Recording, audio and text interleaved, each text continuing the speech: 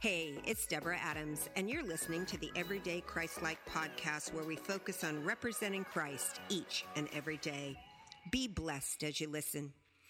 Hey, good afternoon. It's Deborah Adams with Everyday Christ-Like, and I want to talk to you today about the wounded soul. Let's open up in prayer.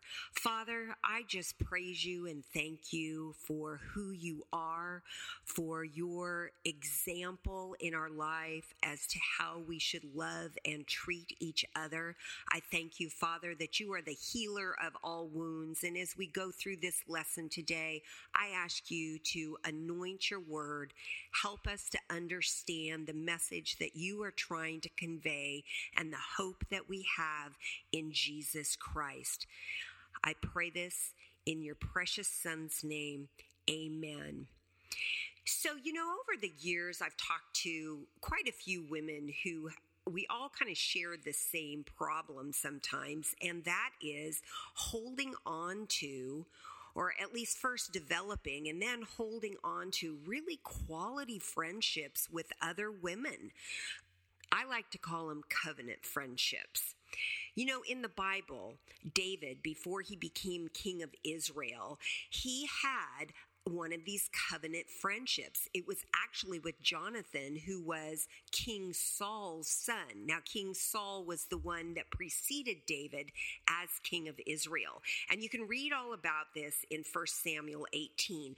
But for the sake of time, I just want to point out that David and Jonathan became so close to each other that they actually exchanged gifts and made a covenant before God that they would always be there for each other, that they would always stand strong and protect each other, kind of have each other's back, so to speak, in today's language.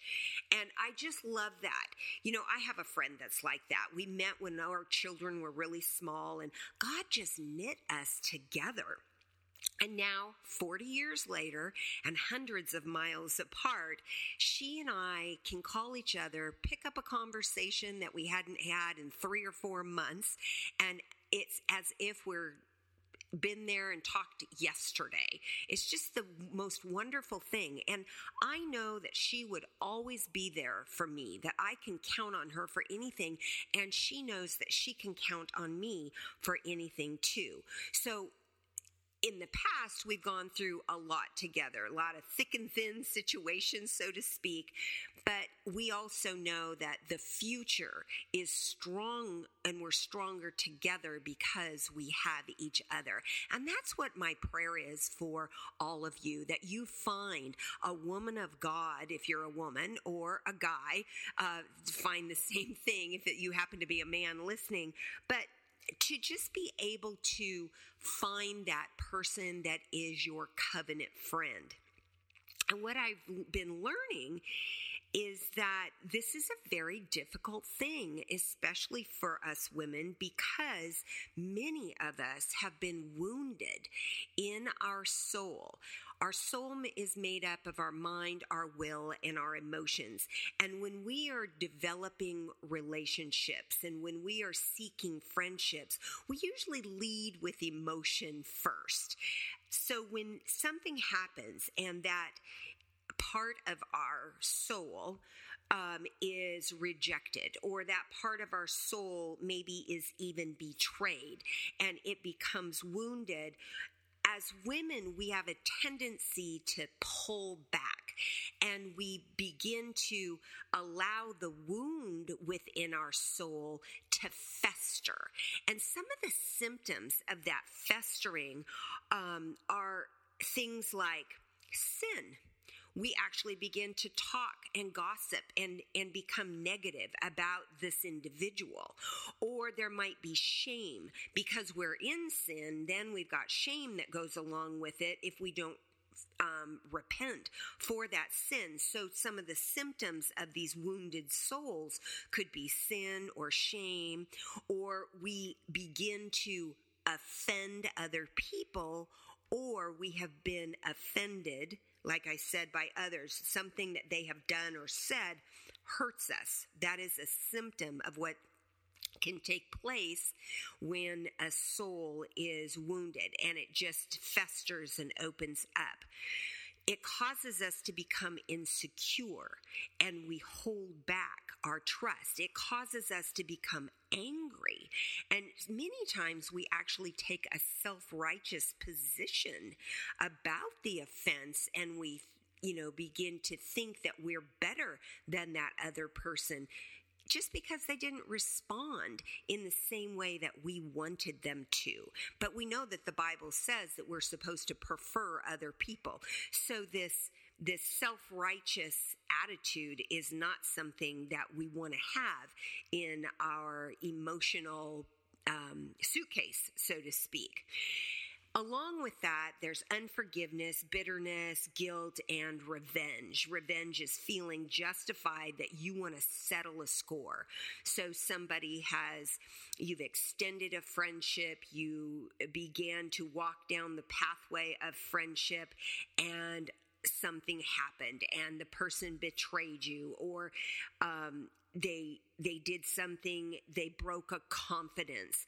Revenge is that feeling that you have inside that you want to get back at them and do the same to them.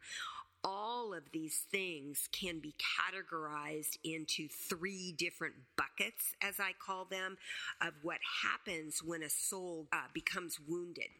So if you'll think about your body and you think about if you get a cut or you get a wound, scrape or something like that, if you don't take care of it, if you don't clean it out right away, if you don't wash it and put the right, medications and soap on it, if you don't cover it with the right type of bandage, then that wound on your skin and on your body can become infected. Well, the wounds in a soul can do the same thing. They become infected. And those symptoms that I was talking about, the sin, the shame, the offense, the anger, all of that I was talking about actually can be broken down into 3 different types of infection.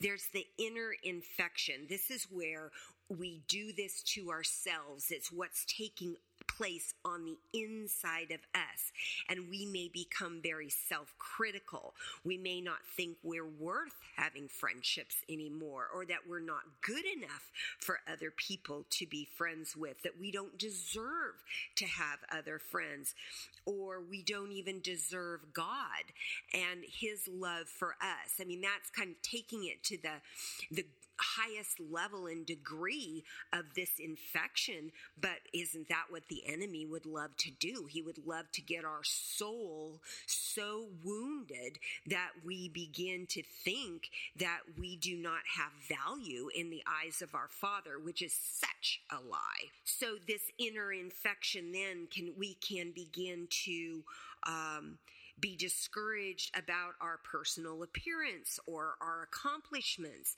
We might be ashamed of our experiences and our backgrounds, and we might begin to listen to the messages that we're not as good as other people. All, again, a lie. We might even become afraid to reach out and try new things because we begin to work from a spirit of perfectionism, and we would avoid risks because of fear of failure. That's one of those infections that can occur in a wounded soul to ourselves. And then the one that is, I don't know, I just hate this one, and I guess it's because I've struggled with it over my life, and that's the people pleaser. The one where we have to exaggerate what we do because we want to be pleasing to other people. What we need to remember is that we behave and we live for an audience of one, and that one is our Father in heaven. That one is the one who is the only one that can judge us or should be judging us. So those are some of the infections that take place internally for us. But what about relationally? This wound, if not taken care of, not only can become infected personally, but that infection can spread to our relationships. And so we become distrusting. We stay a distance from other people. We become critical and negative. And we, instead of thinking the best about people, like we're told to do in the Bible, we begin to see the worst all the time. Or we become resistive and defensive, and we build these walls. So it's very difficult. Even if people wanted to be our friend, how could they get over those things? We've built them so high and so thick. And then unforgiveness, which we're going to talk about in a little bit later. So there's this internal infection, there's this relational infection, and then worst of all is the spiritual infection that a wounded soul that is left unattended can develop into. And that's where we begin to doubt our Father. We begin to doubt the hope that we have in Jesus Christ. We begin to doubt the promises that are in the Word of God. We begin to doubt the willingness of God to help us and to bring us new friends, to take care of situations. We begin to doubt even our own forgiveness by the Father when we're holding unforgiveness toward others. And we begin ultimately to doubt the Father's love when the spiritual side of our life is being infected because of a wounded soul. So if any of this sounds familiar to you, I don't want you to be discouraged, and I don't want you to be alarmed, because there's good news to all of this. Remember that all things work together for good to those that love the Lord. And I want to share a scripture with you that I just absolutely found freeing for me. And that is in 1 Peter 1 and 6. And it says, "Though now, for a little while, if need be, you have been grieved by various trials, that the genuineness of your faith may be tested. And though it is tested, it being faith, and though your faith is tested by fire, you may be found to the praise, the honor, and the glory in life at the revelation of Jesus Christ, receiving the end of your faith, which is the saving of your soul." So basically what that is saying is that these tests that come, these disappointments that come, these hurts that come in our lives, if we will handle them in the right way and work and cooperate with the Spirit of God, God can actually take these, and by His revelation, He can use them to save our soul, to develop our soul. I just love that. So how do we cooperate with the Holy Spirit? Well, right down 7 verses later, Peter goes on and it says, "Therefore, gird up the loins of your mind." Ladies, that means roll up your sleeves and get ready to work. We're going to gird up our loins. We're going to be working. Then he goes on and he says, "Be sober, not emotional. Rest your hope fully upon the grace that is brought to you at the revelation of Jesus Christ." It all centers around our understanding of the love that Jesus Christ expressed when He died on the cross for us. Jesus literally laid down His life for His friends. And He is a living example of the result of that being a reconciliation back to the Father. So when it says, gird up your minds and become sober, we know that we have some work to do. The first thing we have to do is to admit that there is a wound. A lot of us just, in our own pride, don't want to admit that somebody's hurt our feelings, or that we are hurting our own selves because we're still involved in things that we shouldn't be. So the first thing we have to do is admit that there's a wound. This is not a time to be tough, because tough is just a nicer name for prideful. It's a time that we yield to humility, and the humility that lies within us, and we lay down our lives and we say, Father, I'm wounded, I'm hurt, I need your help. And then we need to identify where the origin of that wound comes from. It's time to get real. Okay, what is really the problem?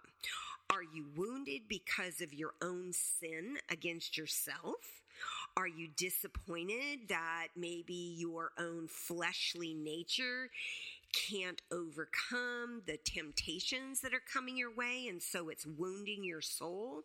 Or are you wounded because other people have done or said something against you, and their action caused you to be disappointed, and so you've got this wound that's festering? Or we even have to be real enough with ourselves to identify, is the problem I'm disappointed that God hasn't done what I wanted him to do, the way I wanted him to do it, in the timing I wanted him to do it, and with the people I wanted him to do it with. God has a plan that's greater than our plan, and sometimes we forget that. Sometimes we go to him and say, Lord, here's my plan, please bless it. But when he says no to that, we have to be humble enough to allow ourselves to move forward in his plan and not get stuck with a wounded soul.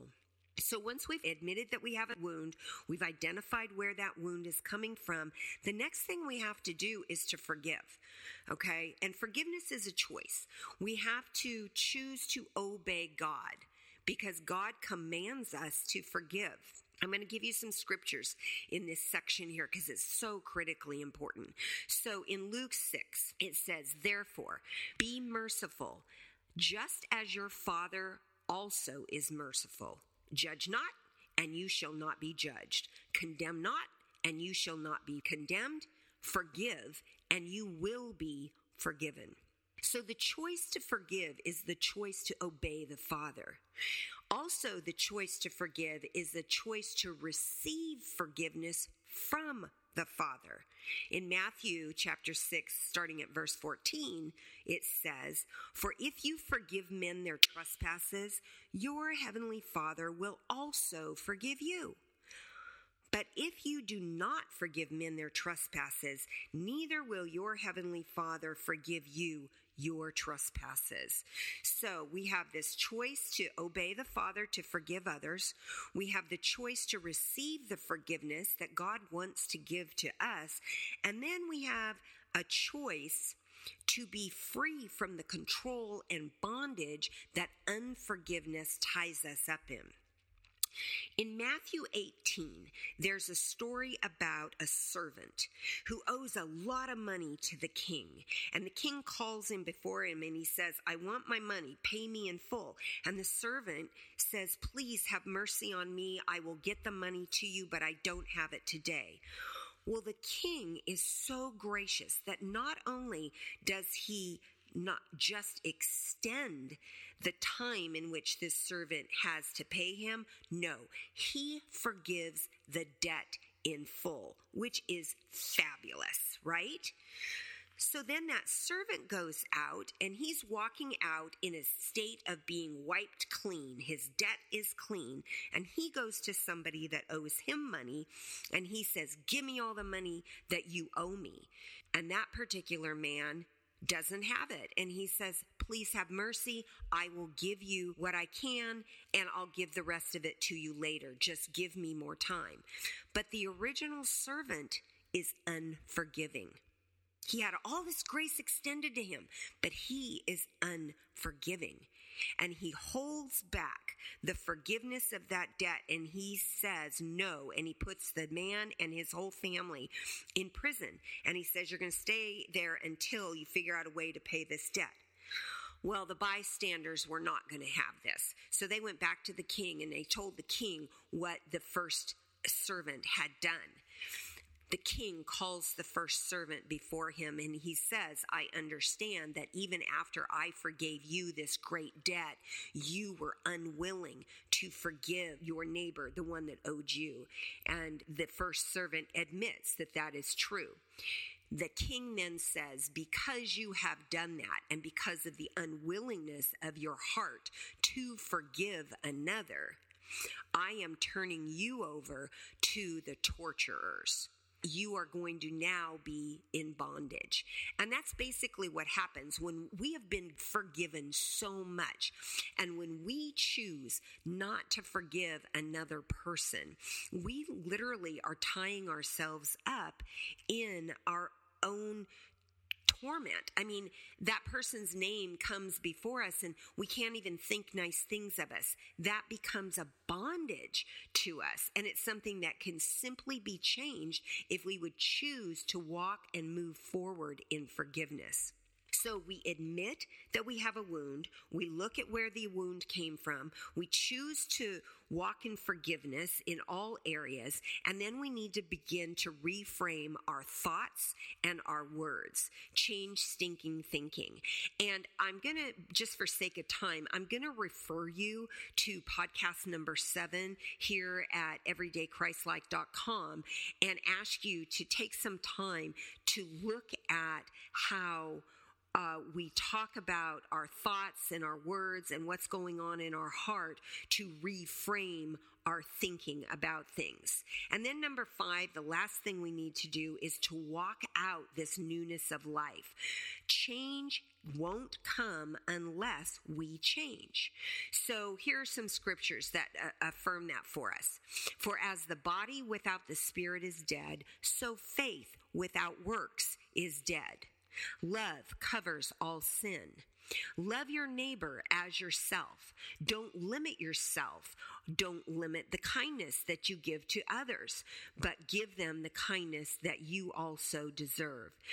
Love your enemies. Bless them that curse you. Do good to those that hate you, and pray for those who spitefully use you and persecute you. And then finally in James 1:22, be doers of the word and not hearers only, because if you're a hearer only, you will deceive yourself, and the soul that is harboring this wound will never receive its full healing without putting these things that I'm talking about into action. So healing wounds to reframe our attitudes and our soul, it's not easy because it's warfare, and the enemy just doesn't want us to do it. He doesn't want us to be set free. But I am telling you that you're already free, that if you will take the word of God that he has just shared with you, and you will apply these principles to your life, that God will heal your wounded soul, that he will deliver you from hiding away from friendships and from building walls to keep people out. And he will show you how to open up your heart once again to be able to trust that woman that he sends your way, that man he sends your way to be a friend. And I'm talking women with women and men with men, okay? The truth is that in Hebrews 10:30, this is who we are. We are believers. We are not of those that draw back to eternal misery. We are not utterly destroyed, but we are of those who believe, who cleave to, who trust in, and who rely on God through Jesus Christ the Messiah by faith to preserve our soul. Now that's a lot, but I love the way the Message Bible says it. The Message Bible says, we are not quitters who lose out. Oh no, we stay in and we survive, trusting all the way. So women of God, you are victorious. You are overcomers in Christ. You have the greater one living inside you, and I want you to believe it, and I want you to live it out. Now, Father, I thank you for this message today. I thank you, Father, that you have given us the tools and the weapons that we can put into place to allow ourselves to be healed, to allow ourselves to be first vulnerable to you so that you can come and heal the wounded soul, and to allow ourselves then to reach out to other people. Because just as much as I might need a friend, that person that you are sending my way may also need me to be their friend. I'm asking you, Father, for divine appointments.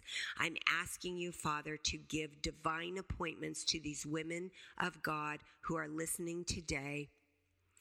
Heal the soul. Help them to walk in forgiveness. Show them the power that they have within them, and just be your gracious and merciful self. Amen. So thank you for joining us with everydaychristlike.com today. There's lots more resources available because it is our desire to help you to know the Word of God, to live out the Word of God, and to share Christ with somebody each and every day.